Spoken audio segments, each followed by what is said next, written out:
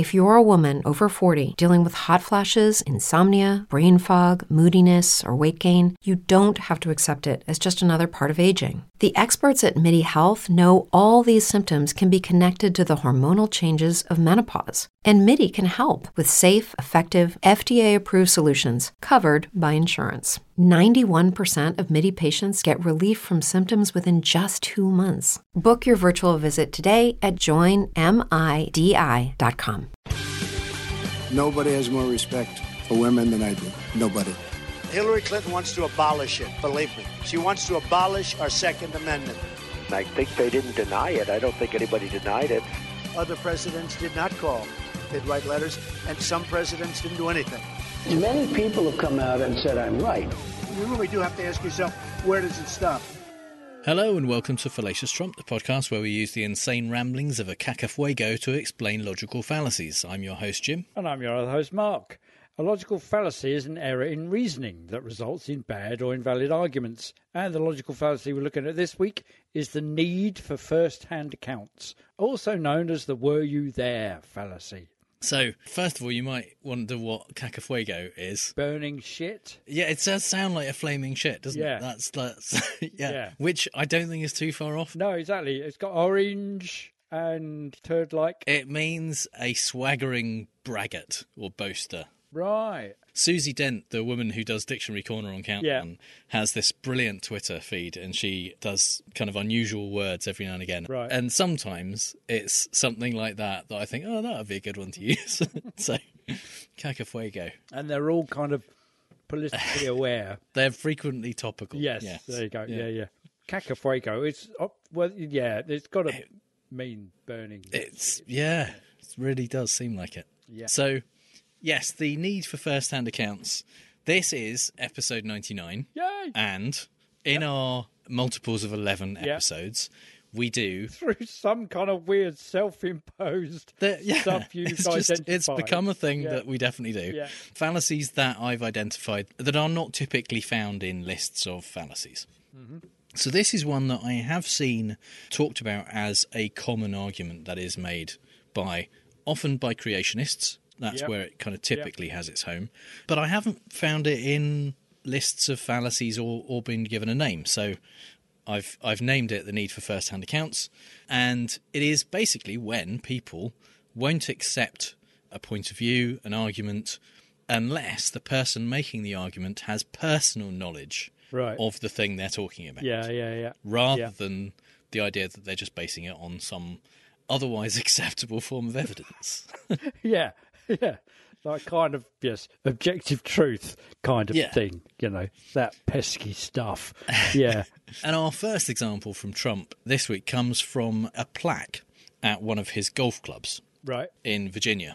Yeah. And between the 14th hole and the 15th tee, there is a flagstone overlooking the Potomac, and there is a plaque on the kind of base of that flagstone that says it's the River of Blood. Right. And the plaque says, many great American soldiers, both of the North and South, died at this spot.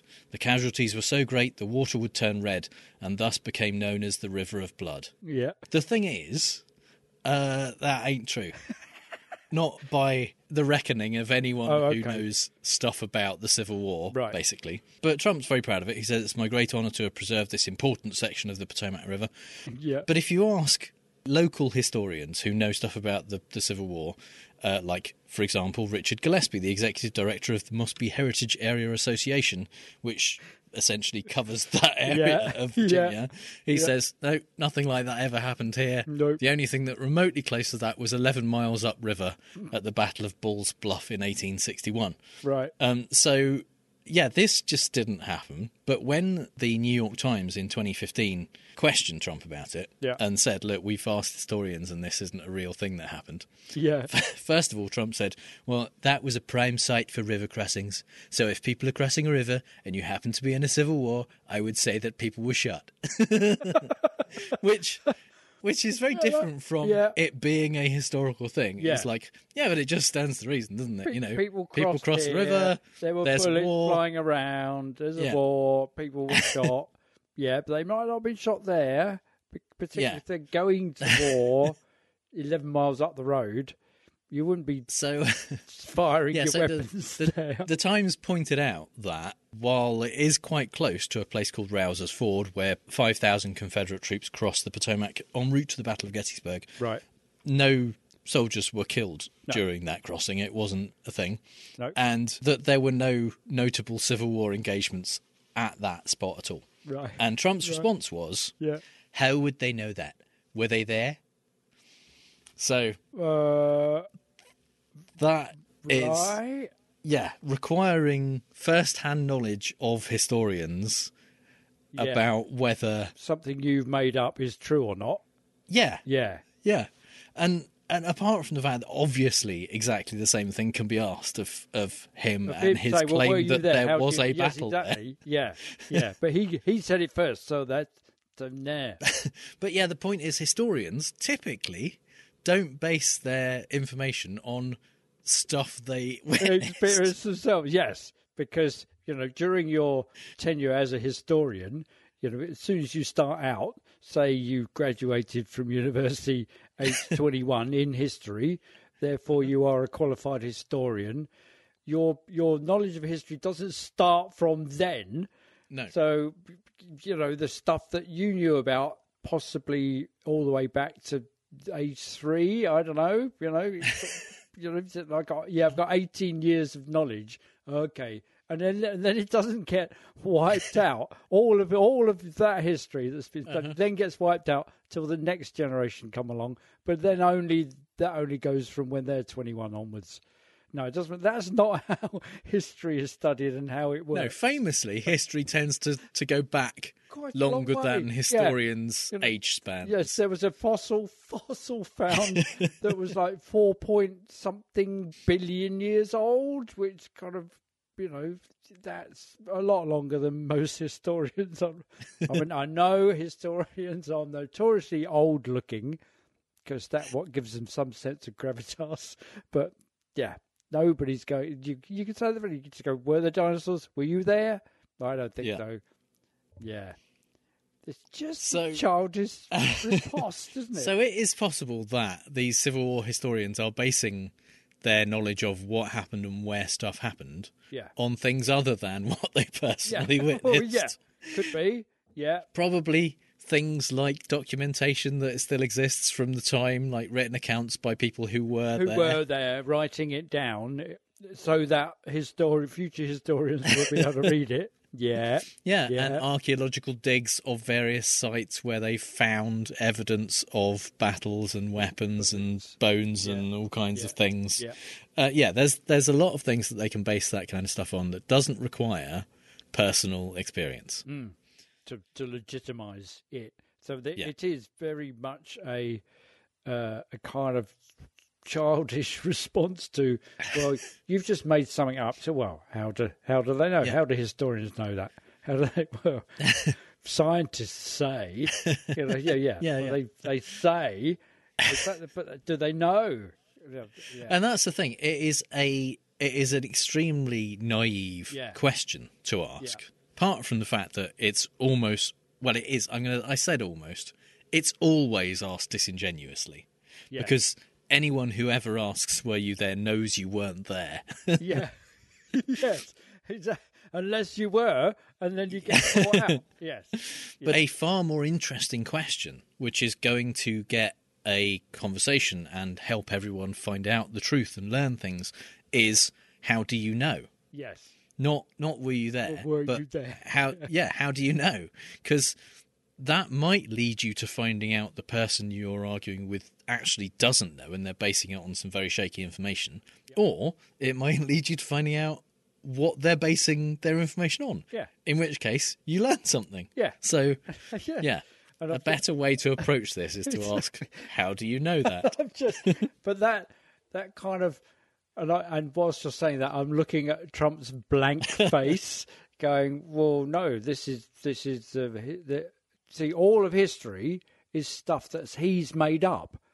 He's doing that. He was there, so he's made it up, or he wasn't there, but it doesn't matter because he made it up. Because actually, that history of the River of Blood, he made up in 1975 or whenever it was he bought the place. So it's."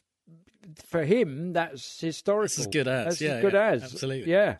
So our second example comes from when Trump was accused in Maggie Haberman's book of shoving White House documents, like presidential documents, down the toilets in the White House. Because, you know, you just, when you're criming, you've got to get rid of the evidence somehow. Of it. Yeah, that's what you do. When the feds knock at the door. Yeah. And you wouldn't want to use one of the many, many fireplaces in the White House, so instead you shove it down the toilet and flush the toilet. Yeah. But he defended himself on Fox by saying this. They act like they know me, like she knows me. I haven't spoken to her in a very, very long time. She knows me no better than any other writer, but they write books like they know, and then they make things like that up. And there would be no way of her knowing if it were the facts. There would be no way of her understanding that or knowing it. But it's a totally fake story made up by her. So there would be no way of her knowing it.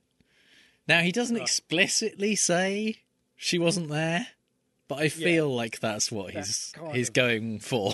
Yes, exactly, because that for him is very important. Yeah, I mean, it's denying that she would have another way of knowing other than being there, kind of. Looking down the job.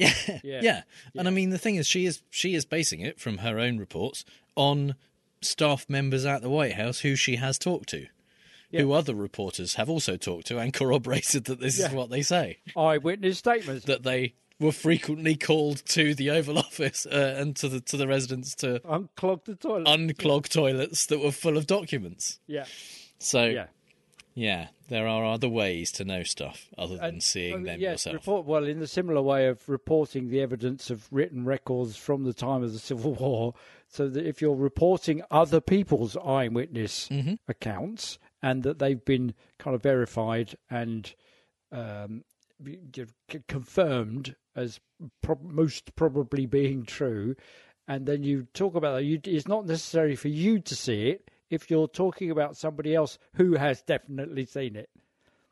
I mean, the other thing, which I'm not going to get into because I could do an entire, like, Wonder Woman 84 length bonus episode about it, is that eyewitness testimony is actually one of the worst kinds of evidence you can get. It is praised and seen by jurors as the gold standard. Yeah. In many cases, but actually it's terrible. And what they call circumstantial evidence, which is evidence that doesn't directly prove a person did a thing, but sets up the circumstances, is actually way better and way more useful. And it includes things like fingerprints and DNA and all kinds of stuff like that. Yeah. And it's way more reliable in almost every case, although, again, more time on the extended episode about this would be on the actual unreliability of a lot of forensic evidence that is seen as reliable by lay people a lot. Generally, it's much better. The eyewitness evidence that people put forward and say, well, that proves it, is one of the worst kinds of evidence you can get. Yeah.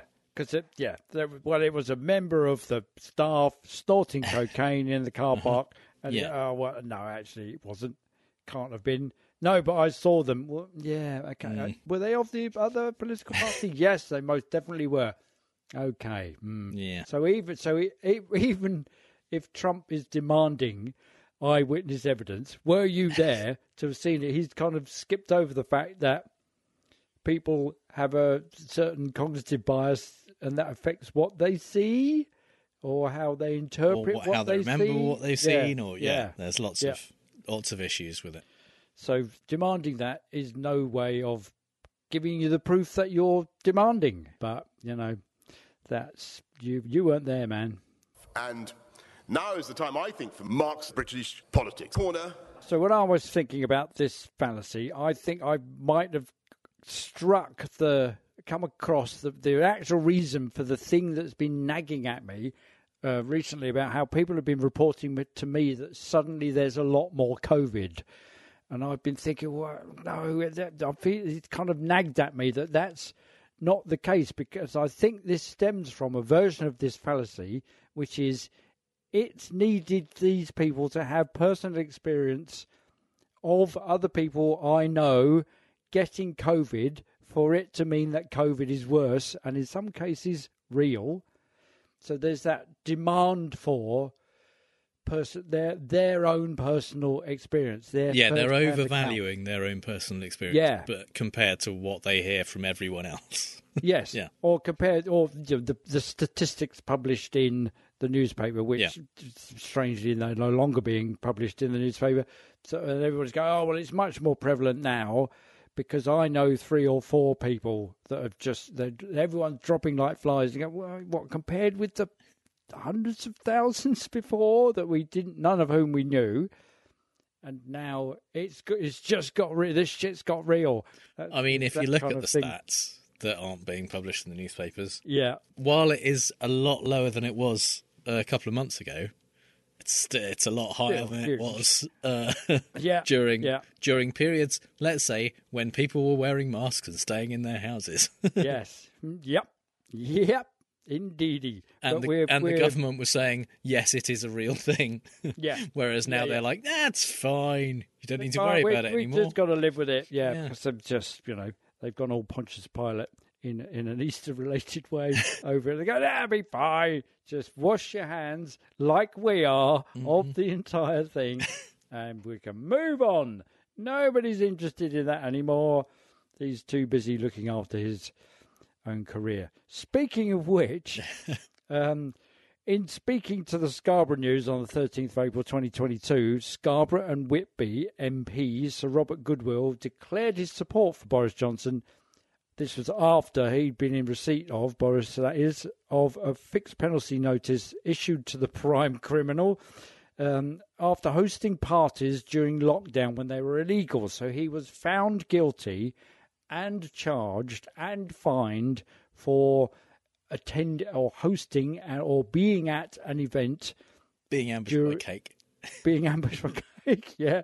During lockdown when they're not supposed to be. And in response, Sir Robert Goodwill still said, oh, yeah, no, he's fine.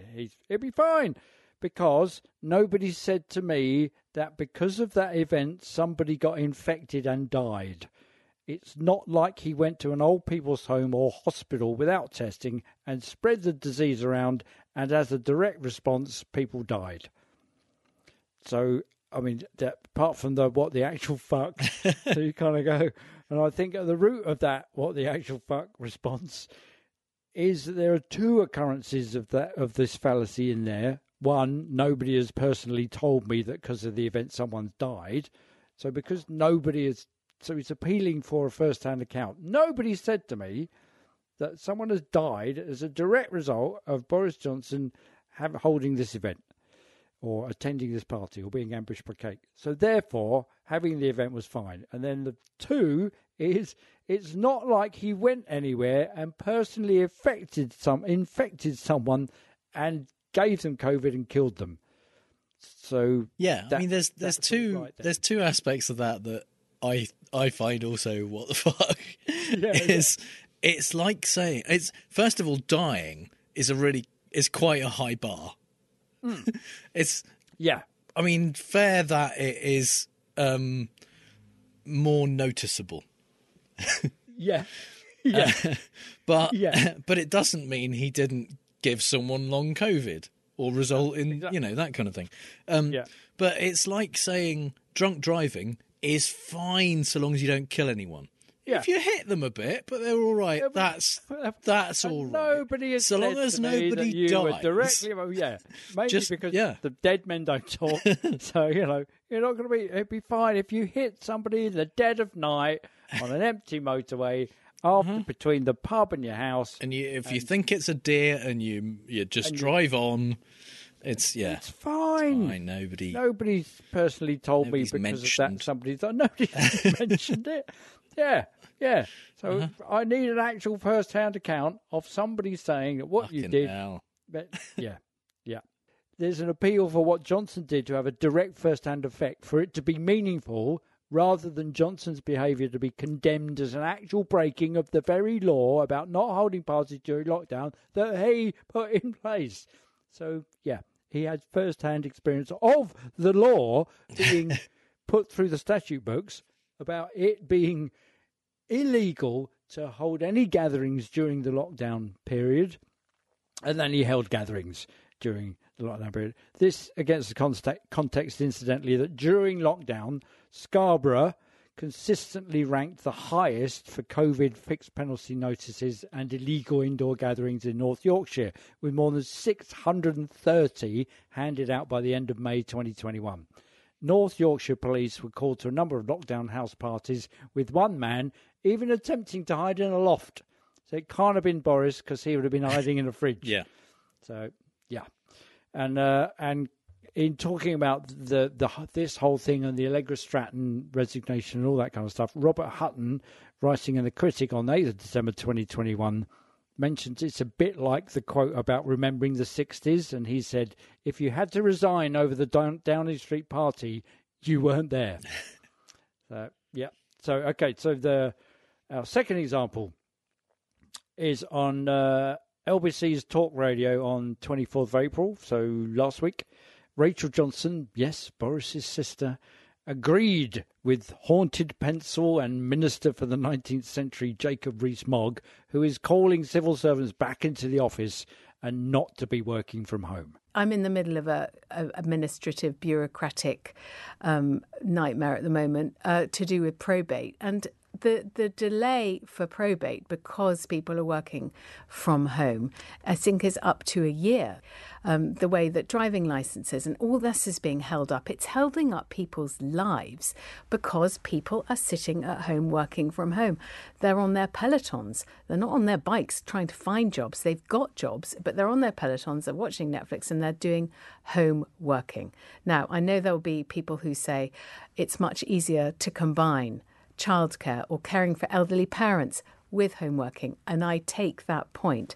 So I think there's two in there. There's one, her entire reasoning of the fact that this is holding up people's lives, as she says, is because of her own experience waiting for probate for a year. That could be because her father, Stanley Johnson, is not actually dead. So that's that bit where she's saying, okay, so here's my first-hand account, and that's all the proof I need that the entirety of the civil service that processes driving licenses and death certificates and all that stuff, it's all grinding to a halt. And then in what feels like a flip of that need for a first-hand account is an assumption of her her account, that they're riding Pelotons and watching Netflix. And she says, now I know there'll be people who say, but she doesn't say, now I know there'll be people who say, how the fuck do you know that? Were you there? There's that thing, but she knows that they're working from home, but they're not working. They're riding their Pelotons, watching Netflix and organising daycare for the elderly and their children.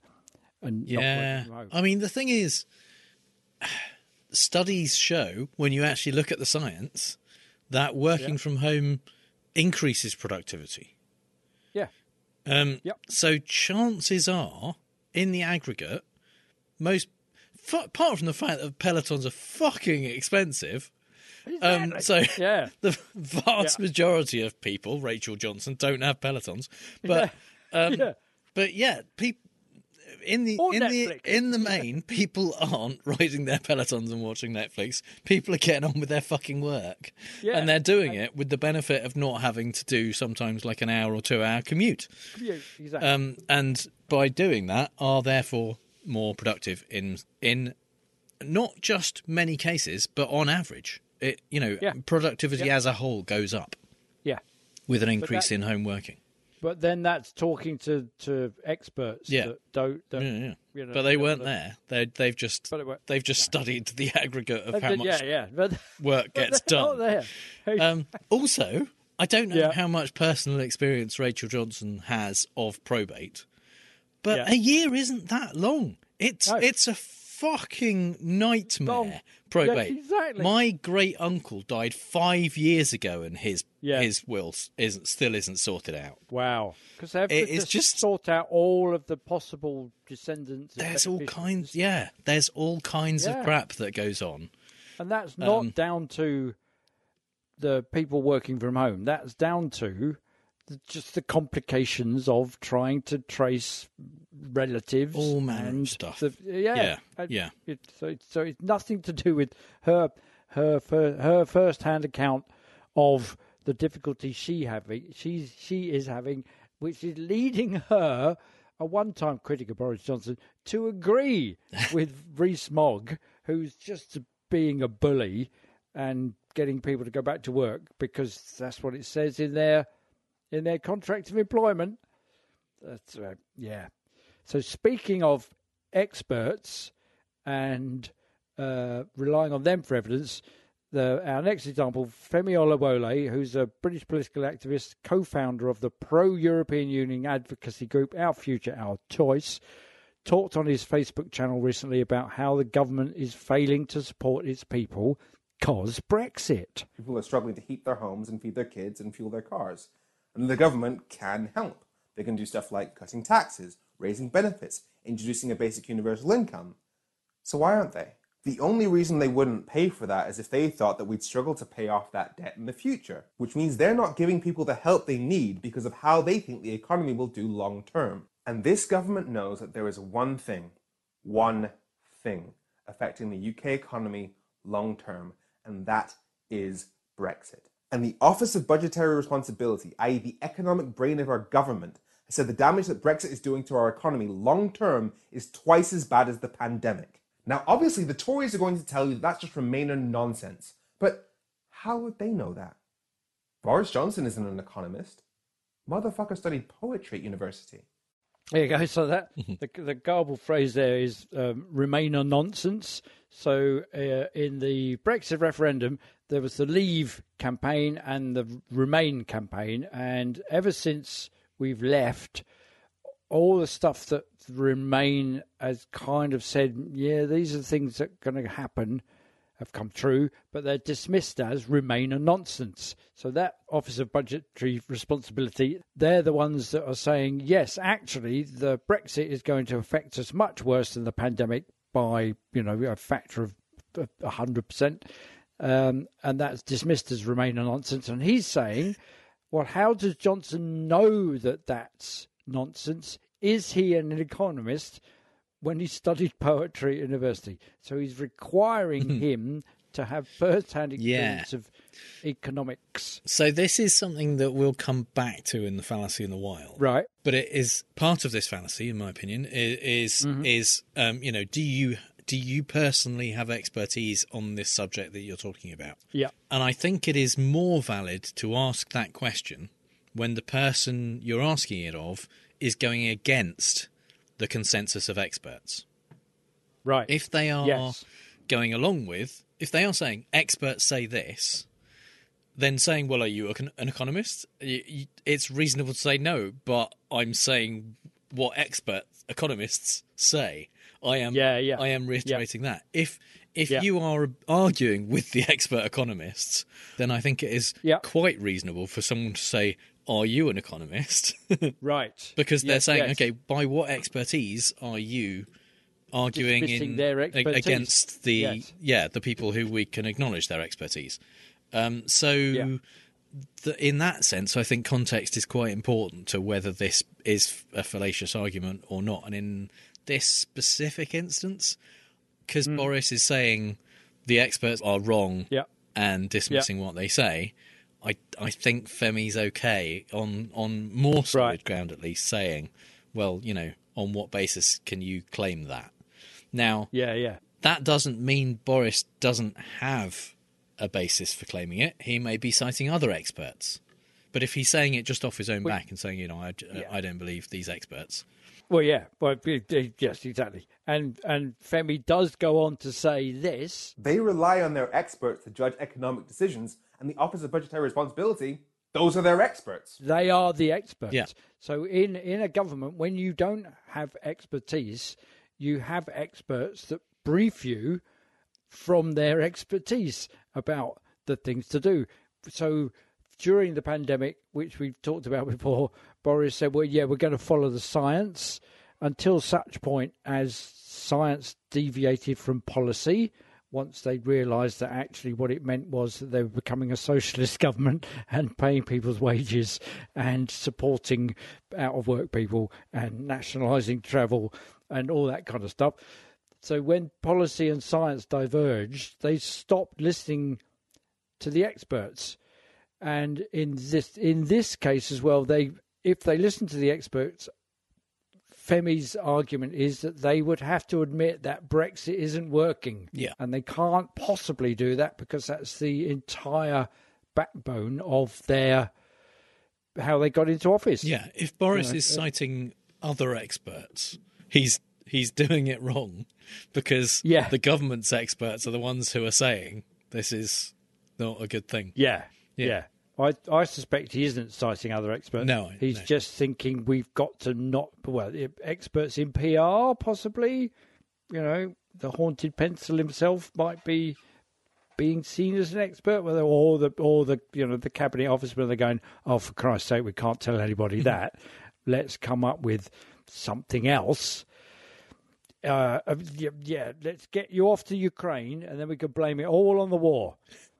That's which, wouldn't you know it, that's what happened. Well,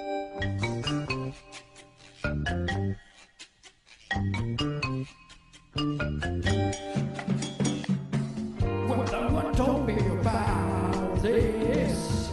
That's the way he died. No one told me about it. How many people died? But it's too late to say you're sorry. You should know we just don't care. Please don't bother trying to find those fallacies in the wild. Oh, let me tell you how we're gonna vote. The way you acted, the color of your hair.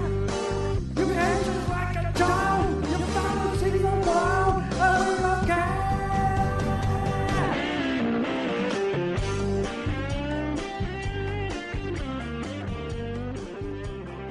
Santana there, of course, with She's Not There. In the Fallacy in the Wild, we like to talk about the Fallacy of the Week from a non-political perspective. And as I mentioned, this is an argument often used by creationists. And our first example comes from Ken Ham's debate with Bill Nye the Science Guy.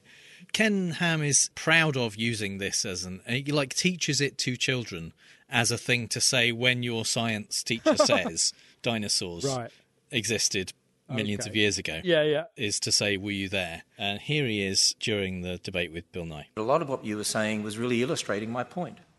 You were talking about tree rings and ice layers and just talking about kangaroos getting to Australia and all sorts of things like that. But see, we're talking about the past when we weren't there. We didn't see those tree rings actually forming. We didn't see those layers being laid down. So he's claiming that all of the things that scientists use to measure years and see what happened during those years, we can't rely on because we weren't there. We didn't see it happening. To see them happening. Now, the ice rings, because obviously this is referring back to something that Bill Nye said. So I've done a quick edit of the stuff that Bill Nye was saying about ice rings, just to give you an idea of what he's arguing against here. My scientific colleagues go to places like Greenland, the Arctic, they go to Antarctica, and they drill into the ice with hollow drill bits. And we pull out long cylinders of ice, long ice rods. And these are made of snow. And by long tradition, it's called snow ice. And snow ice forms over the winter as snowflakes fall and are crushed down by subsequent layers. They're crushed together and trapping the little bubbles. And the little bubbles must needs be ancient atmosphere. There's nobody running around with a hypodermic needle squirting ancient atmosphere into the bubbles. And we find certain of these cylinders to have 680,000 layers. 680,000 winter-summer cycles. Let's say we have 680,000 layers of snow ice and 4,000 years since the Great Flood. That would mean we'd need 170 winter-summer cycles every year for the last 4,000 years. I mean, wouldn't someone have noticed that? Wow. Wouldn't someone have noticed that there's been winter-summer 170 times one year? And it's not just winter-summer 170 times 1 year. It's like that's average over the last 4,000 years since Ken Ham claimed there was a great flood. During which people were eyewitness to that. Yeah, absolutely. That's within recorded history. And he talked about the tree rings. He goes on to talk about how there are trees that are older than Ken Ham claims the Earth is. And we know that from counting the rings, and we see their growth cycles within the body of the tree. And the kangaroo thing that he brought up was about how if in 4,000 years kangaroos had got off Noah's Ark in Turkey and travelled to Australia over land bridges that no one's ever been able to find, we would expect to see kangaroo bones and kangaroo fossils along that route. Along the way, and reports of them, and people possibly doing drawings of them. Yeah, whereas in fact we only find evidence of kangaroos in Australia, ever. Yeah. So Ken Ham's assertion that the reason that we can't rely on this evidence of the ice layers that we see being laid down year by year, and we can count 680,000 of them, and we can count the tree rings that are 9,000 years old, and we can look for kangaroo fossils. We can't rely on any of that because we weren't there. Yeah. It's a pretty shitty argument. It's a shitty argument, but equally because he's basing the existence of the world only being 4,000 years. Well, we weren't there. He Ken Ham, can't have been there because he's not 4,000 years old. So how does he know that there was nothing before the flood and now and everything was after the flood? Well, creationists have a clever riposte to that. Okay. When you say, well, no, I wasn't there. Were you there? They say, we know someone who was there, which is God. Right. Yeah. Who was an eyewitness to all of it, and he's the most reliable eyewitness because he's God. Yeah. And he wrote down everything he knows in a book. Oh, there you go. Yeah. Yeah, so it's a very bad argument, but there you go. So our second example comes from This Is Spinal Tap, and this is when Janine, who's kind of the Yoko Ono of the group, David St. Hubbins' girlfriend, is complaining about their latest album. It might have been better if the album had been mixed right. Well, it's of course, that's true. I mean, it was. Well, it just wasn't. It was mixed all wrong, wasn't it? It was mixed wrong? Yeah. Were you there? You couldn't hear the How do you know? drums But she's heard the record. Album. So your judgment is it was mixed wrong? You couldn't hear the lyrics on all of it. You don't agree that you can't hear the vocals? No, I do not agree, no. Well, I think maybe it's interesting that she's bringing it up. Well, she'd like to hear the vocals. I mean, it's like saying, you're using your wrong conditioner for your hair. You know, oh, don't be stupid. It looks sort of... You don't do heavy metal in Dobley, you know. I mean, in what? In what? What? Dobley? You can't. In Dobley, I mean, you can't. In Dublin? She means Dolby, all right? She means Dolby. You know perfectly well what she means. She kind of undermines her own argument. Absolutely.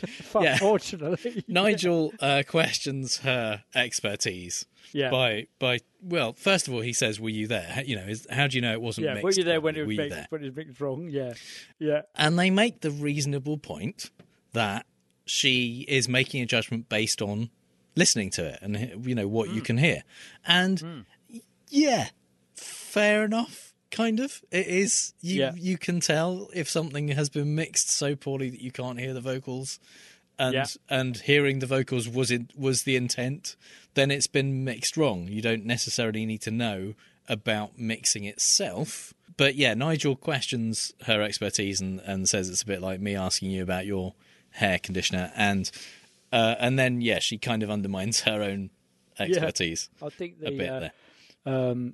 The condition of it is that it kind of an inconsistent comparison kind of thing. The reason she's saying that is because her boyfriend is the vocalist. Yeah. That's the thing. That's kind of the point that actually Nigel kind of almost touches on. He said, well, no, it's interesting you're bringing it up. You're bringing that up because that, whereas if the bass player, nobody says, we can't hear the bass. The bass player's wife doesn't get a look in. So our third example is actually something that we covered in our bonus episode on one of the right-wing YouTube channels, Stephen Ah, Crowder. yes. And this was a video of Dana White, the UFC guy, who was giving a press conference, and he was talking about how hard it was to get hold of monoclonal antibodies and also ivermectin. First of all, he was talking about monoclonal antibodies and how when he'd had COVID, it was really good for him, it helped him, and now you can't get it anymore. And the reason you couldn't get it anymore was nothing to do, in fact, with the fact that he and Joe Rogan had been talking about it, which was his theory, but was the fact that the doctors, the experts, had looked at it and decided it actually wasn't that helpful for the Omicron variant, so they wanted to keep them back in case there was a more dangerous variant. Would be more effective that it would actually help people with. Yeah. So that was the nefarious reason why you couldn't get hold of it anymore. But he pivoted to also talking about ivermectin, and a member of the assembled reporters asked him a question. And I'm not talking about experimental drugs or things that this stuff's been around. And the ivermectin. You're a doctor? The guy won the Nobel Peace Prize. You're a doctor? Huh? You're a doctor? No, but there's plenty of doctors there you go. that do. Here he comes. I just asked a question. Are you a doctor? No, but I took them and they both work for me. So why shouldn't I be able to take them again? First of all, the guy who developed ivermectin did not win the Nobel Peace Prize. No. He did win a Nobel Prize, Yeah. but for developing an anti-parasitic drug, which is not what ivermectin is being used for when people use it to treat COVID. Antiviral, yes. And the fact that in Dana White's opinion, it helped him when he had COVID, when he also took monoclonal antibodies, which have been proven to help, is not evidence that it works and not a reason that everyone should be able to take it.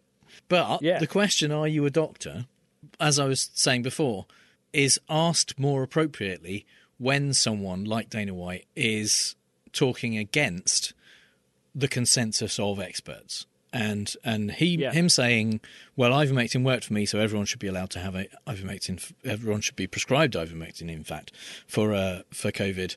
It's not that unreasonable to say, are you a doctor? Because he is expressing a medical opinion which goes against the majority of doctors. Yes. But equally, to express an opinion about something which has been as widely reported and as widely studied as these kinds as COVID cures, whether it's hydroxychloroquine, ivermectin, Paxlovid, whatever, you don't necessarily need to have personal medical expertise.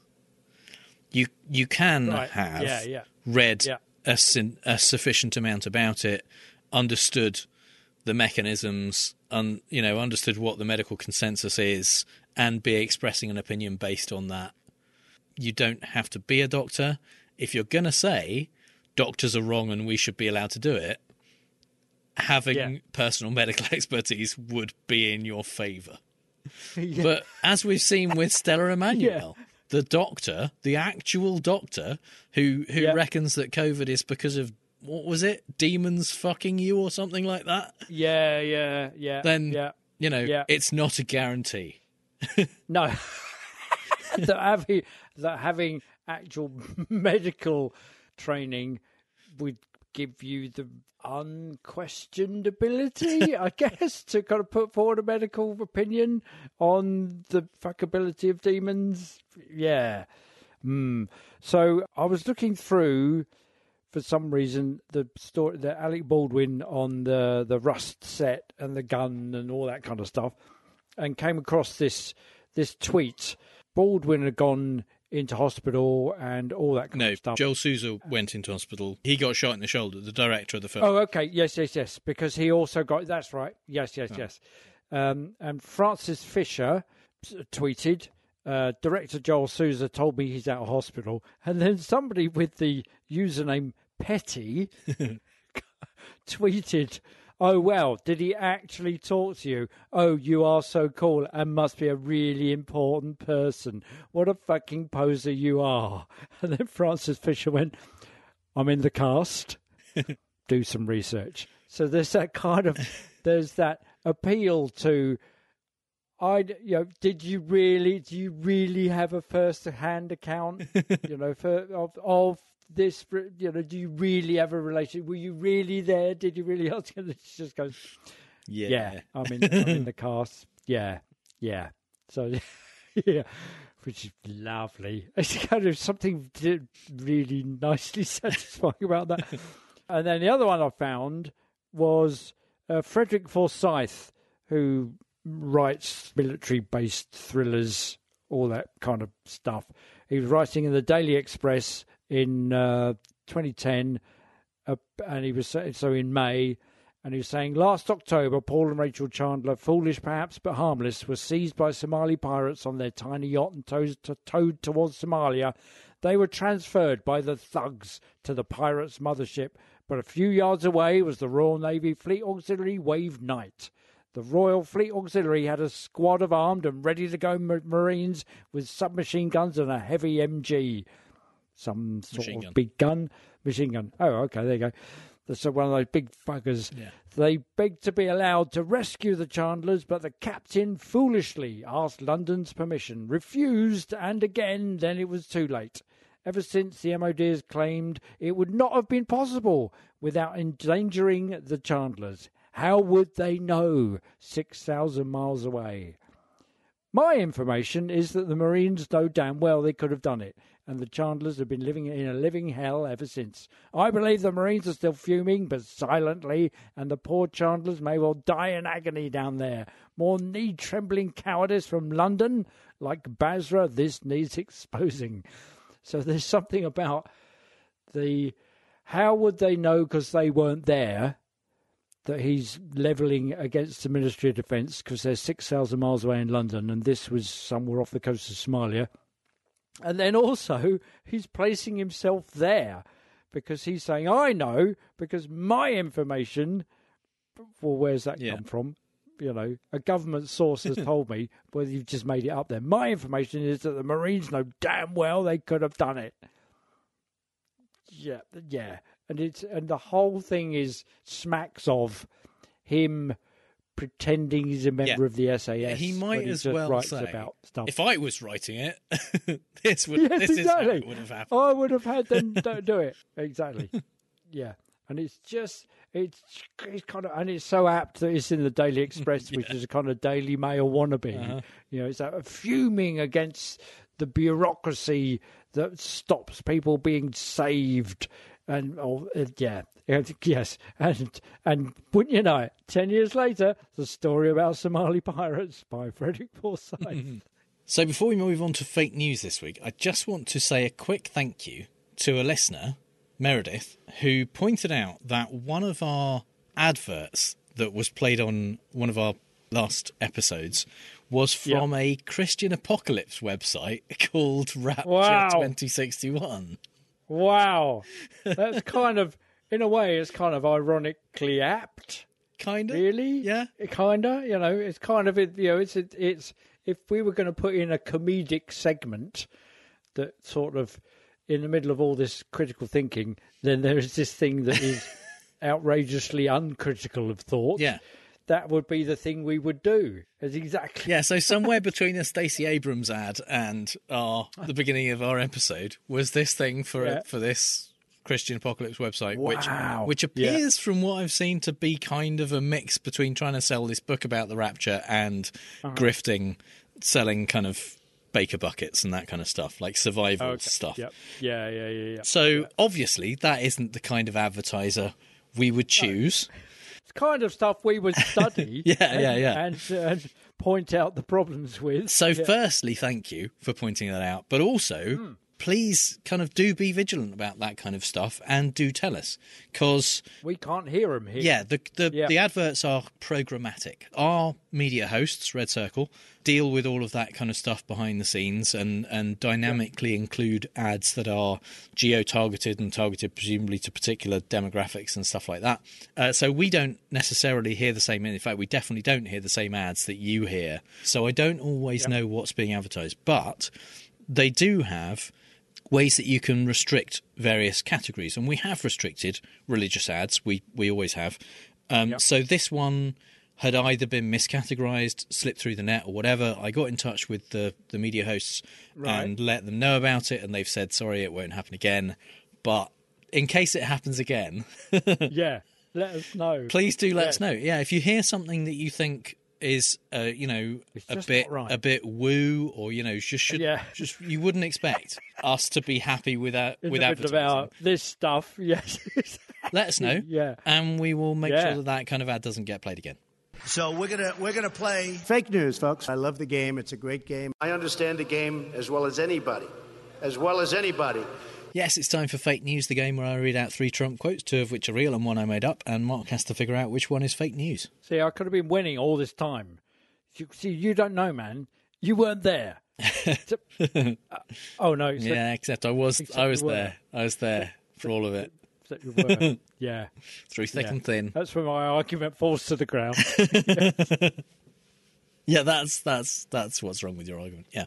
So yeah. This week we are going with moments from the interview between Donald Trump and Piers Morgan, which is the kind of matchup where you don't really care who wins so long as someone dies. Piers Morgan has a new show called Piers Morgan Uncensored on a new TV channel called Talk TV. Oh, right. It started last week, and the intro to his show is it's UK based actually, but you can watch it I think on probably Fox Nation. Yeah, of course you can. Yeah.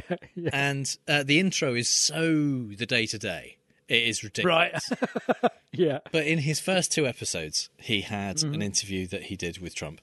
And so these are some quotes from that interview. Some insanities. Number 1, he asked Trump the question du jour. Yeah. What is a woman? Yes. And Trump said, someone who is biologically a woman.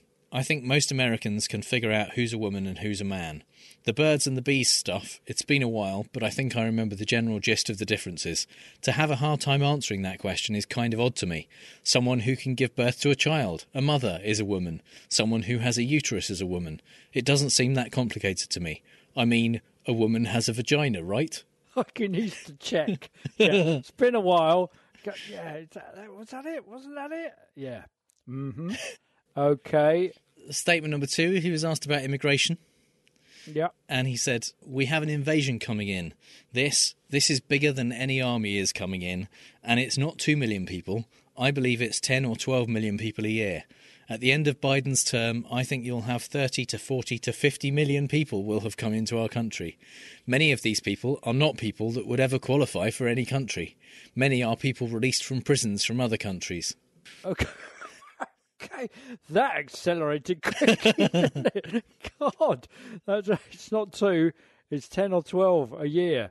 There'll be 30, 40, 50. Just let me talk. I can talk it up to 120 if you like. Wow, not people that would ever qualify for any country. Okay. And statement number 3. Yeah. This was about when he visited the Queen. Right. And he said, we had a great time. And then they honoured the United States, but they honoured me that night, which is really the honour of the country, and it was at the top level. And I sat next to her, and we talked the whole night, and somebody said, we've never seen her smile so much. We had a great time. She was laughing and smiling. They said they've never seen her have such a good time at a state dinner. You know, normally they're a little boring. Okay, this wasn't boring. Well, none of that's true, of course, yeah, because if they'd have put in a sir... That's like, yes, sir, we've never seen her smile so much. Even more, obviously. Tears in their eyes. Yeah. She was slapping her thigh. She was banging the table. Couldn't believe it. Her sides were hurting from laughing so much. Okay, and the 2... Well... Okay, so... well, for me, it's a toss-up between 1 and 3 being the one that you made up. And it's going to turn out to be 2, isn't it? Well, it's the bigger than any army is coming in. Seems very Trump-like. And the birth to a child one... That because there's a gag in there. I think I remember the general gist of the differences. It's been a while. It's too good of a gag for Trump. Sat next to him all night. Somebody said, but then again... Okay, I think I'm going to go with number 3 is the one you made up. Okay, so the other two... The Queen, yeah. You seem more convinced by number 2. More convinced by number 2, yes. And number 2... Yeah. ...is... Yeah. Real. We have an invasion coming in. This is bigger than any army is coming in. And it's not 2 million people. I believe it's 10 or 12 million people a year. At the end of Biden's term, I think you'll have 30 to 40 to 50 million people will have come into our country. Many of these people are not people that would ever qualify for any country. Many are people released from prisons from other countries. Come into our country. Yeah. I believe it's 10 or 12, and I think so. It's now there's one thing that he says there that is true. Yeah, it's not 2 million people. Right. It's not any of the other numbers he says either. No, it's not 2 million. Nowhere near that. Yeah, I believe it's this, and I can make a worse case by just making up something else. Uh-huh. You know, and he's either very clever, or he's just stupidly thinking that if he says "I believe" or "I think," then that makes it real, or he's very cleverly covering in case somebody says, "Oh yeah, well it isn't that." I said, "Well, I only believed it. I only thought that. Yeah. It's not actual facts." Yeah, because I wasn't there. Yeah. So there was a report that said that there have been almost 2 million encounters with immigrants trying to cross the border by Customs and Border Patrol since this time last year. Okay, yeah. But of those people, 80% were sent back kind of immediately. Right, So it's actually about 400,000 who have entered the US during that period. Who weren't sent back. Yeah, who weren't sent back. Right. Those 400,000 are seeking asylum or going through processing to become citizens. Yes. So it's not 2 million. It's about 400,000. It's not 10 or 12 million either. Nor is it 30, 40 or 50. It won't, yeah. There's no reason to assume it'll be 50 million. 50. There's only 320 million people in the US. That would be a massive number of 50 million, isn't that to add? Population of the UK, and we got 50 million people. It's getting on there. We've got about 70 million. We've got. Yeah. That number of people would illegally enter the US in 4 years. It's fucking insane. Yeah. Also, it says many are people released from prisons from other countries. There's no evidence of that whatsoever. No. In all of the Americas, in North America, Central America, South America, there are currently roughly 3.8 million incarcerated people. That's who are in prison or in jail. Yeah. Over 2 million of those are in the USA or incarcerated in the USA. So there are more incarcerated people in the US than the entire rest of North America, South America, and Central America put together. And also, more people incarcerated in the USA than are trying to get across the border. Yeah. Oh, absolutely. Yeah. So the idea that there would be any proportion of 50 million people who had recently been released from prison, like his implication is, because he goes on to say we're like a garbage dump for the world, that people are being released from prison like kind of directly into the US. Yeah. They're like, all right, you're out, but you have to go straight to the border. You have to go straight there. Yeah. The number of people being released from prison in other countries every year is a tiny fraction of a percentage of the ridiculous inflated number of people he thinks are getting into the US. And that and many of these people are not people that would ever qualify for any country. Yeah. Well, the ones that are coming through are the ones that do qualify. Yeah. If you don't qualify, you don't come in. That's how it works. Yeah, but of course this is all because of Biden's porous border, which is right. Nothing to do with, which is somehow porous, despite the fact that Trump almost finished the wall. He was like 2 or 3 weeks away from finishing the wall, which was going to solve immigration on its own. Exactly. Yeah. It's all completed. Yeah. Yeah, but somehow, despite not having removed any of the wall, it is now much worse. Yeah. Than it's ever been. Well, that's because we saw the designs for the wall. This is basically a very broad picket fence, so you can just, you can walk through it. Yeah. Yeah. So you also think number 1 is real? I do. And number 1 is fake news. Oh man, should have gone with that. The bloody joke about mainly because I wanted him to say it, I think. It was the joke. It was been a while, but I think I remember the general gist. I was right. Yeah. Too good a joke. Too good a joke for Trump. I didn't actually write that. All right. That is a compilation of 2 actual Republican politicians who were asked what is a woman pretty soon after the Ketanji Brown Jackson hearings, where Marsha Blackburn disingenuously asked the question. The first half is Lindsey Graham. Oh, what? Yeah. And the second half, starting at someone who can give birth to a child, is Josh Hawley. Jesus Christ. Who said that someone who has a uterus is a woman. And then the reporter said, so people who've had a hysterectomy aren't a woman? Nice, yeah. And Hawley went, yes, no, would they? I mean, a woman has a vagina, right? So, yeah. But if you get gender realignment surgery... So, various examples available online of Republican politicians finding it's not quite so easy to define a woman. Trump did have a go, though. Oh, right. Because he was asked this question in relation to transgender athletes, right? Specifically Leah Thomas, the swimmer. And this was the answer he gave. I'm not going to respond to the question, but a woman is somebody that swims at a certain time and doesn't get beaten by 38 seconds by somebody that wasn't even a good swimmer as a male. So I'm not going to respond. Not going to then respond. But in a very angry way. Yeah. A woman is someone who swims a particular time and doesn't get beaten by 38 seconds by someone who wasn't even a good swimmer when they were a man. A woman is somebody who doesn't get beaten, but they all got beaten. But they all, Because he's saying that a woman who doesn't It was get very beaten, confused. But the woman who won by 38 seconds didn't get beaten. All the people involved in the race were women. Yeah. But the one he's specifically talking about winning by 38 seconds that he says is a man is also a woman. But also all the people who she beat are women. So that's just weird. Yeah.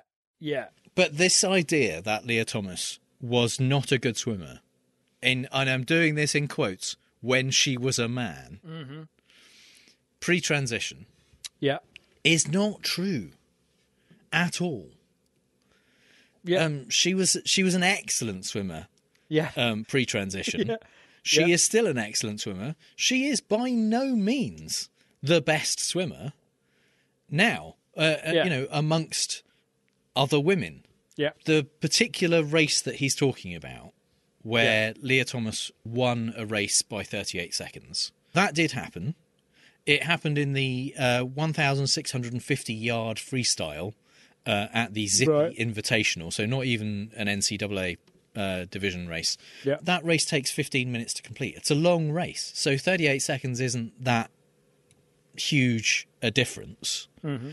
And it's not a record, because the record is held by Katie Ledecky, who swam that distance 54 seconds quicker than Leah Thomas. Wow. Significantly faster. Amazingly fast, that woman is.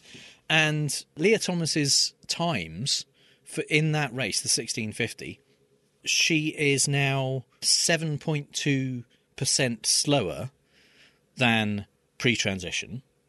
Right. And if you look at the average times for men and women racing 1650 yards, women are 6% slower than men. Oh. So she has slower dropped. Than average. Yeah, she has personally slowed down more than women are slower than men at racing that distance. Right. She did win a 500-meter race, or 500 yard. I don't know if they do it. I guess they probably do them all in yards in the NCAA. Yeah. But again, didn't break a record. She just happened to win that race that she was in. the NCAA Division 1 race, and her time was roughly 10 seconds short of the women's record. Right. Coincidentally, pre-transition, her time that she would race 500 yards was roughly 10 seconds behind the male record. Right. So she's about the same as she ever was. Yeah. She's not kind of, got some kind of huge advantage over, quotes, biologically female swimmers. She's a good swimmer who has always been a good swimmer, continues to be a good swimmer, isn't majorly breaking records or taking home all of the trophies or anything like that. All of this ridiculous idea that she's it's totally unfair that she is now racing against women, and that's ridiculous and unfair, is clearly bullshit when you even look at the numbers at all. And that's the problem with asking Trump anything. He will come up with bullshit about anything, and that's, for Piers Morgan's purposes, that's perfect, because he can just fire all the triggers for the red-faced gammon Rust Belt voters. One often thinks, what is Piers Morgan's motivation? And then of course, it slaps you in the face. You go, oh, it's pure narcissism. That's all it is. It's just down to, how can I get up the ratings? How can I be up there with the Alex Joneses and the Tucker Carlsons and all that stuff for being outrageous and employed? Basically, he just needs to be employed. So you thought that number 3 was fake news, but number 3 so that was real. No. Here it is. We had a great time, and then they honored the United States, but they honored me that night, which is really the honor of the country. And it was at the top level, and I sat next to her. We talked the whole night. And somebody said, we've never seen her smile so much. We had a great time. She was laughing and smiling. They said they've never seen her have such a good time at a state dinner. Normally they're a little boring. Okay, this wasn't boring. There are pictures of the Queen with Trump. Definitely she looks not laughing. Utterly pissed off the entire time. I haven't seen a picture of her laughing with Trump. There's loads of pictures of her laughing with the Obamas. Yeah. And pretty much every president since 1953. But she's seen a few. She has seen a few. Not seen one. Given that she was laughing and smiling all night long, that it was the best. No. Surely there would be pictures of that. Yeah. Somebody said we've never seen her smile so much. Yeah. For fuck's sake. The idea that the Queen hasn't ever had a better time than having dinner with Donald Trump. That's basically treason. She's had dinner with a lot of people. That's basically what she does. Wave and have dinner with people. Yeah. And to compare all of those with a Cacafuego, I don't think so. Jesus Christ. Yeah. Even Royal Correspondent Nicholas Witchell would probably agree with us. Yeah. Which means, unfortunately, that you did not get that one right. No. So takes you back down below 50%. Aye. Yeah. But it's episode 100 next week, so you could get back up to 50 out of 100. Well, I'll do it, kids. I'll do it. I'll do it for you lot. I'll do it. None of you shouting at the radio, at the wireless, going, well, it's plainly that. Why aren't you doing it? You try doing this. You're not here. You're not here. You weren't there, man. Yeah.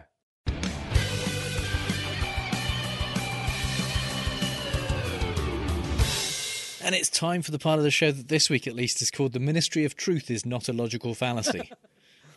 Because the government have decided to start up a thing where they have a go at fighting disinformation and misinformation under the authority of the Department of Homeland Security. Because how do peddlers of mis and disinformation feel about that? They've not taken it well. No. They've taken it personally. Mm-hmm. But yeah, so what we're going to be talking about here is Tucker Carlson's response. Yeah. Which official fucking peddler. insane. Legally, you have to. Whenever you watch it, you got to know that he is absolutely just doling out mis and disinformation, and that's legally true. Tucker Carlson is so insane. Yeah, it would be wrong of us to try to describe his response. So I've got some clips right from his response to the news that the government is attempting to do something about the level of essentially foreign interference in elections that we saw in 2016 on Facebook and things like that. And here is how he set it up. Joe Biden cannot continue to control this country if you have free access to information. It's that simple. Biden certainly is not improving your life. He's not even trying to improve your life. So the best he can do is lie to you and demand that you believe it. But to do that, he needs to make certain that nobody else can talk, because if you were to hear the truth, you might not obey. How is Biden going to pull that off? It's not easy. Well, one option would be to get men with guns to tell you to shut up. Most Americans probably haven't thought of that because this isn't Africa or Eastern Europe. This is America, and we don't do things like that here and never have. Or more precisely, we haven't until now. And we're still not. Yeah. Would be the real way of finishing exactly. that. We're still not doing it. Or, actually, that's exactly what America's been doing all this time. Yeah. The Americans aren't used to that. No, that's exactly what they do. Shut up or I'll shoot you. Yeah. That's this whole segment is such an exercise in accelerating truth. Absolutely. It's oh, my ridiculous. God, yeah. And that whole thing about, well, we can't expose you to, he's shutting down, exposing you to the truth, and yet you're able to tell us about this in your national broadcasted TV station, which earns a lot of money from subscribers. That kind of shutting down the truth. Isn't it also to do away with mis and disinformation being spread by people traffickers trying to convince people to go across the border in a similar way that our Home Office is failing to dissuade people from listening to people traffickers? So they're kind of saying, what we're doing, we're hitting at the heart of those unscrupulous people that are trafficking people from the whole of Europe through France, and what we're doing is getting the asylum seekers when they arrive on our shores, and then we're shipping them to Rwanda. But we're not doing it on commercial airlines, because none of the commercial airlines will agree to do it. So what we're doing is spending your taxpayer money to hire private jets to do that. So, and that's what that's doing, is hitting at the heart of the people traffickers. It's not. Yeah. You wouldn't know any of that stuff from listening to Tucker, because apparently it's all about shutting down anything that isn't the mainstream narrative, which isn't at all what this is about. But he carries on. Here's DHS Secretary Alejandro Mayorkas. We have just established a mis- and disinformation governance board in the Department of Homeland Security to more effectively combat this threat, not only to election security, but to our homeland security. Oh, so one of America's top law enforcement officers just announces to the Congress that actually we're going to be policing what you say, and everyone in the room kind of nods, oh yeah, it's totally normal. But here's what he didn't say. So Mayorkas told us that disinformation is a threat to Homeland Security. Now, he's the head of the Department of Homeland Security, so presumably he would know, since assessing threats to Homeland Security is his job.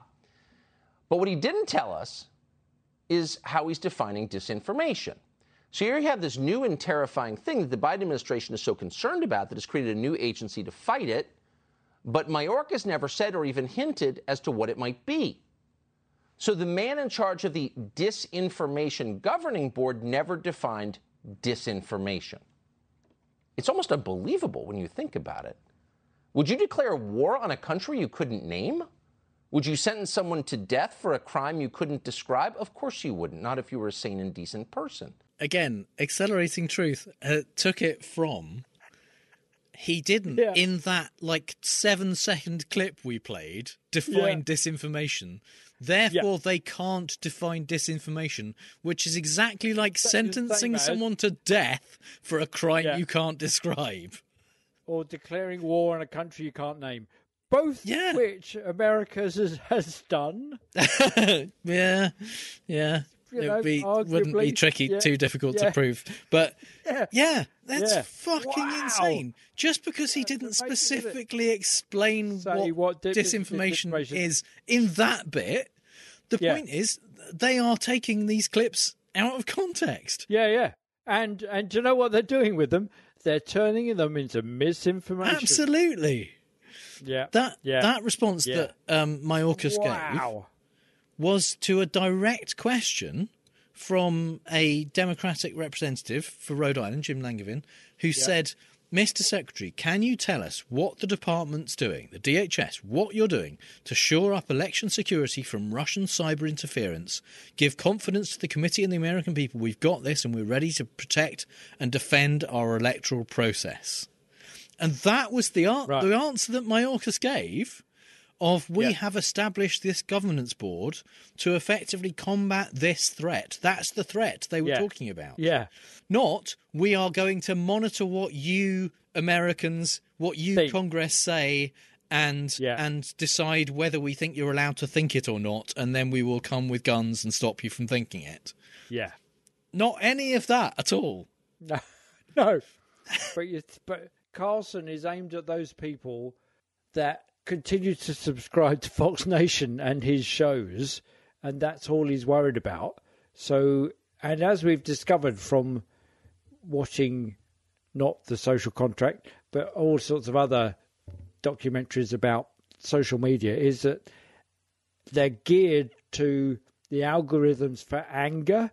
If you get angry about stuff, then you get more of that in your feed, and that gets popular and is monetizable and all that kind of stuff. If you're happy about things, less so. And Carlson is exploiting that kind of algorithm.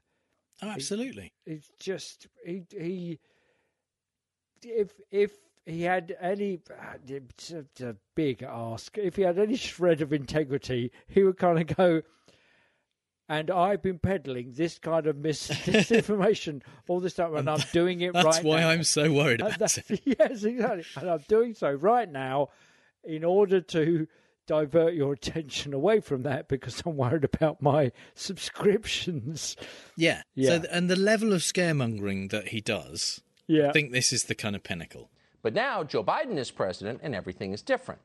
So today, to herald the coming of the new Soviet America, the administration announced its own Ministry of Truth. This will be called the Disinformation Governance Board. Laugh if you want, but just to show you they're not kidding around here, this board is not part of the State Department or any other agency focused on foreign threats from abroad. No. The Disinformation Governance Board is part of the Department of Homeland Security. DHS is a law enforcement agency designed to police the United States, and that, by the way, has a famously large stockpile of ammunition. So it's not a joke at all. The DHS is not an organization designed to police the United States. There's a name for the organization designed to police the United States. Yeah. It's called the police. Yeah. Clues in the question? Yes. Yeah. They are absolutely an organization that deals with threats from abroad. That's kind of the point. The US Customs Service is part of the DHS. Immigration and Naturalization is part of the DHS. TSA is part of the DHS. Yeah. The fucking Coast Guard is part of the DHS. Yeah. The Coast Guard are not men with guns. Well, they are men with guns, technically speaking, but they're not a law enforcement organisation designed to stop you from thinking what you want to think. Stuff outside the mainstream. The fact that they have, that the DHS, that some sections of the DHS have law enforcement powers. Yeah. Does not mean that that is what the DHS is as a whole. They also have responsibility for cybersecurity. So that's really why it's part of the DHS. Yeah. And so the fact that this is part of the DHS rather than part of the State Department, which wouldn't make any sense, because that's about negotiating with other countries, not protecting your borders and your cyber borders, is not an indication that therefore men with guns are coming for you if you don't accept everything Joe Biden says. Yeah. Wow. And you kind of fucking think insane. It's completely bonkers. And the thing is that, the whole kind of Soviet America thing. Yeah. It's just, to what end is he? What's the point of this? It is the point to get Trump back in. I mean, what's the point of any of Tucker Carlson's shit? Yeah, what's the point of any of it? Frankly, Well, for a moment, setting that to one side, theoretically, assuming there is a point, what would it be? Is it because Trump is even members of his own tribe, when the game was up, it kind of went, we went along with all his which is fundamentally mis and disinformation all this time. Some of them still are going, the election was stolen and blah blah blah blah, and there are countless people that are going to be arrested and all that kind of. It's not happened, and so there are still Trump and the Republicans are the bastions of mis and disinformation. They are the experts of that. That's what they do. And here's Tucker Carlson doing exactly the same in order to usher in a new Republican epoch of mis and disinformation. Yeah, I mean, you can totally see why he's threatened by it. There's no question about that. Yeah. I have seen some suggestion, and I'm scared to the extent that this might be realistic. Yeah, that Tucker is gearing up for a potential run for office career. Yes, a potential presidential run even makes sense. He's right wing enough for the Republicans to kind of go, oh yeah, and you've got a TV show, haven't you? Oh yeah. And you're not Alex Jones. So, maybe, just maybe. No. Jesus Christ. Yeah. Yeah. So if the Department of Homeland Security clamps down on mis and disinformation, they might have something to say about the whole of Fox News. Accidentally kind of rush him into his political career. Yeah, In the same way that Seth Meyers did when... He took the piss out of Trump at the White House Correspondents' Dinner. And have I got news for you? Had Boris Johnson as a host. Yeah. Yes. Yeah. It's dangerous stuff. Oh, man. And finally, some things we really don't have time to talk about. In today's Republican Party, being a liar is not just acceptable, it's a requirement for the job. But if you want to be a top Republican, like House Minority Leader Kevin McCarthy, just lying isn't enough. At McCarthy's elite level, you have to also lie about the lies you tell, and then, if possible, lie about the fact you lied about that. New York Times reporters Alexander Burns and Jonathan Martin revealed last month that they have a book coming out and therefore have information that is vital for everyone to know now that it might benefit them financially. That information included the claim that McCarthy told other Republican leaders after January 6th that he would be pushing Trump to resign.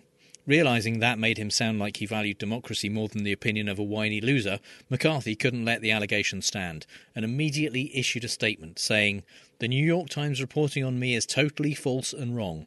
It comes as no surprise that the corporate media is obsessed with doing everything it can to further a liberal agenda." Which was undermined a little bit when the audio of the conversation was released, in which he said, "The only discussion I would have with him is that I think this will pass. And it would be my recommendation we should resign." That would be my take, but I don't think he would take it.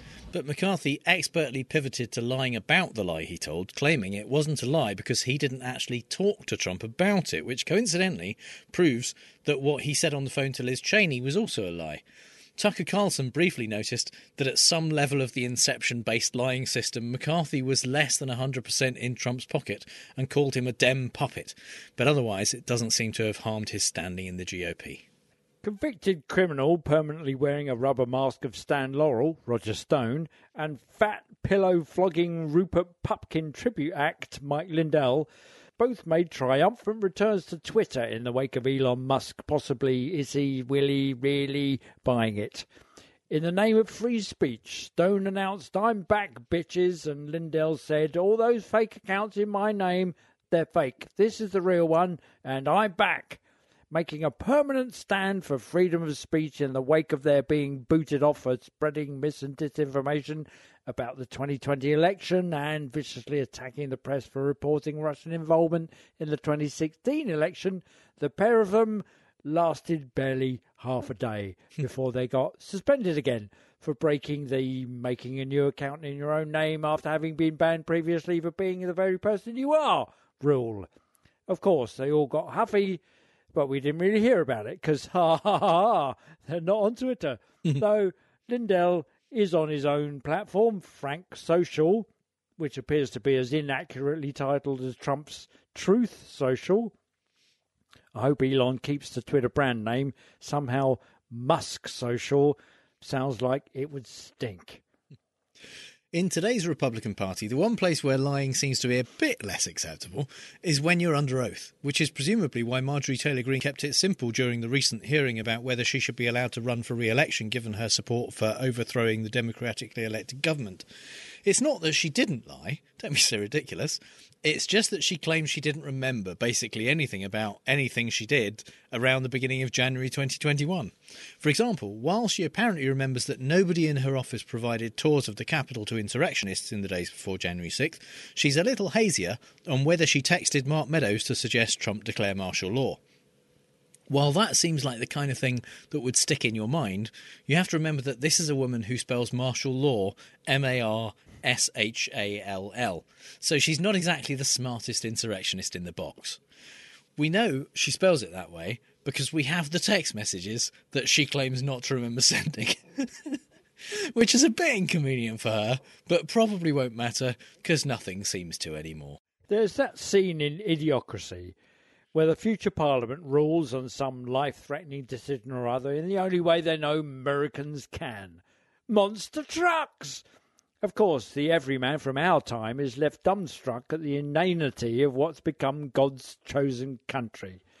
Well, it walks among us now. Jezebel.com reports that this weekend's Stronger Men Conference in Springfield, Missouri, exists to empower and motivate men to live out God's view of manhood and be the best husbands, fathers, and leaders God has called them to be. Among the frequently asked questions on the conference website are, can my son come with me? And can I gather a group of men at my house to watch the conference with me? As Jezebel reporter Laura Bassett points out, men, if you have to go to the Stronger Men's Conference website to ask whether you're allowed to have friends over at your home to watch it together, I'm concerned that you have some emotional problems that can't be solved by monster trucks and pyrotechnics. At $119 a ticket, that's what you get, a peculiar gospel-powered spectacle of electric guitarists slung atop a scaffold tower a la Mad Max Fury Road, shrieking, "Here we go!" as a monster truck lamely drives off the end of a ramp onto some cars whilst flames go up in the air. If Christianity and masculinity need the adhesive power of expensively wrought sooty nasal bukas, then yep, I am too worried about who men really are. Not satisfied with banning books about babies not being racist and unicorns pretending to be horses, Florida's answer to what if mediocre white male fragility was a person, Ron DeSantis, is targeting maths. Or, since you Americans only have one of them, math. Florida State Board of Education rejected 54 of the 132 math textbooks submitted for consideration because they contained references to critical race theory or included social-emotional learning. Various news outlets, including the Tampa Bay Times and New York Times, scoured the textbooks for problematic material and, hard as this may be to believe, were unable to find any references in the largely elementary and high school textbooks to the academic framework taught in law school about systemic racism. Some of the books did acknowledge that people from Vietnam or Africa exist. One suggested learning about polynomials using a dataset of responses to Harvard's implicit association test, which looks at hidden biases, including racism. Most of the other books appear to have been banned for including social-emotional learning, which is the frightening and dangerous concept that fostering empathy and compassion helps people learn. It seems to have been targeted because it has been shown to be particularly effective in schools with a diverse population. And if there's one thing Ron DeSantis doesn't want to be accused of, it's helping minorities. Social emotional learning, complete anathema to the Republican Party. Yeah. I refuse to learn anything socially or emotionally. Yes. Especially if it's particularly effective in schools with a diverse population. The results of the Economist/YouGov poll this week found the following to actually be held true by the US voting public. Top Democrats are involved in elite child sex trafficking rings. When asked, among Republican respondents, 52% said it's either definitely true, 20%, or probably true, 32%. Even though the Mediaite report says whilst most Americans don't believe this statement to be true, alarmingly, among Democratic voters, 13% said it's either definitely true at 5% or probably true at 8%. And among independent voters, 30% said it's either definitely true 10% or probably true 20%. An even greater percentage of Republicans believe that, regardless of who is officially in charge of the government and other organisations, there is a single group of people who secretly control events and rule the world together. Among Republican respondents, 54% said it's either definitely true at 16% or probably true at 38%. Among Democratic voters, 28% said it's either definitely true at 9% or probably true at 19%. And among independent voters, 40% said it's either definitely true 10% or probably true 30%. The report doesn't say how many respondents there were to the poll, nor whether they were all inmates of Arkham Asylum. But one can only hope that the nonsensical, schizophrenic, narcissistic idiots they questions are chained up, good and proper, and not running for office. Some hope.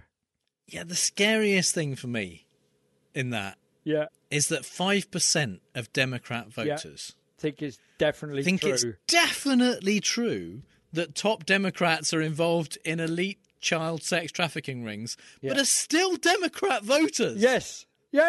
Stop voting for them if you think it's definitely true. Yeah. I mean, arguably, stop voting if you think it's probably true. Yes. Yeah. Jesus fucking Christ. The scariest bit for me was that the independent voters, but they're going, it's probably true. Yeah, it's probably true. I wouldn't put it past them. Yeah, exactly that. Jesus Christ. Yeah. Well, yes. I know. Oh, my God. Back in 2016, Republican Senate candidate for Ohio, J.D. Vance, called himself a never-Trumper and said he thought Trump might be America's Hitler.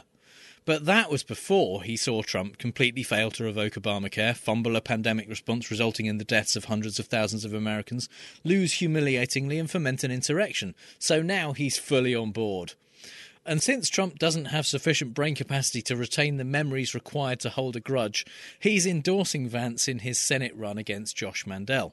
In fact, Trump travelled to Ohio at the weekend specifically to hold a rally about how very much he endorses J.D. Vance and definitely not Josh Mandel, who you should not vote for if you like Trump. And I don't think he could have been any clearer about it. You know, we've endorsed Dr. Oz. We've endorsed JP, right? J.D. Mandel. So If you're a Trump voter in Ohio, remember, ignore the bits where it says J.D. Vance and Josh Mandel and write in J.D. Mandel or J.P., whatever.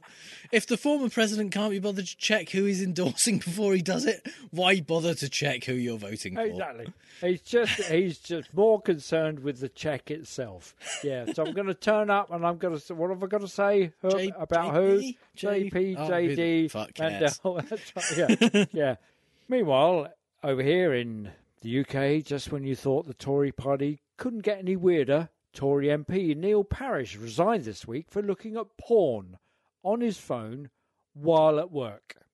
Eventually, in true Boris fashion, he was going to wait for the investigation to complete. He finally said the situation was that, funnily enough, it was tractors I was looking at.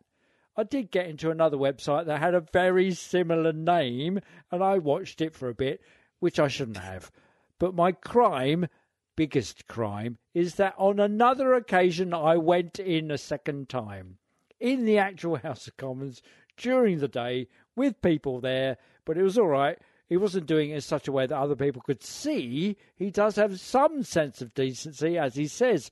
I mean, I have 12 years in Parliament and probably got one of the best reputations ever. Or did have. Well, quite. Similarly, whilst thinking there's nothing wrong with fucking us all over at his workplace, Chancellor Rishi Sunak has signalled support for a windfall tax on energy firms if they fail to use their profits, which have been hugely inflated by the high price of oil and gas, for the benefit of the UK. If companies aren't going to make investments in our energy security, of course, that's something I'd look at, he told the Mumsnet website. Might work.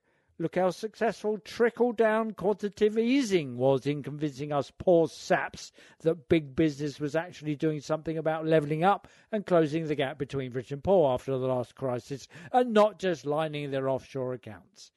And ahead of certain defeat in local elections this Thursday, May 5th, our midterms in a way, Tory party culture secretary and actual cabinet minister in actual charge of tackling misinformation, Nadine Dorries, tried the distraction game by tweeting a picture of Keir Starmer eating curry alongside another Labour Party member during lockdown and boiling with rage that all the focus had been on good boy Boris.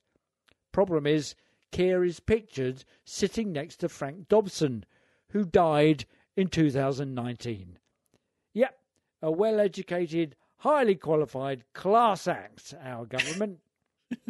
So that's all the bad arguments and faulty reasoning we have time for this week. You'll find the show notes at fallacioustrump.com, and if you hear Trump say something stupid and want to ask if it's a fallacy, our contact details are on the contact page. If you think we've used a fallacy ourselves, let us know, and if you've had a good time, please give us a review on Apple Podcasts or Stitcher or wherever you get your podcasts, or simply tell one other person in person about how much they'd like our podcast. And you can support the show at patreon.com/ftrump, just like our strawman level patrons, Steve Bickle, Schmutz, Mark Reike and Amber R. Buchanan, and our true Scotsman's level patrons Kaz Tui, Andrew Houck, Max Beaver, and our top patron Lauren. Thanks so much for your support, people. It's really very appreciated. You can connect with those awesome people as well as us and other listeners in the Facebook group at facebook.com/groups/FallaciousTrump. All music is by The Outbursts and was used with permission, so until next time on Fallacious Trump, we'll leave the last word to the Donald. That's right. Go home to mommy. Bye. Bye.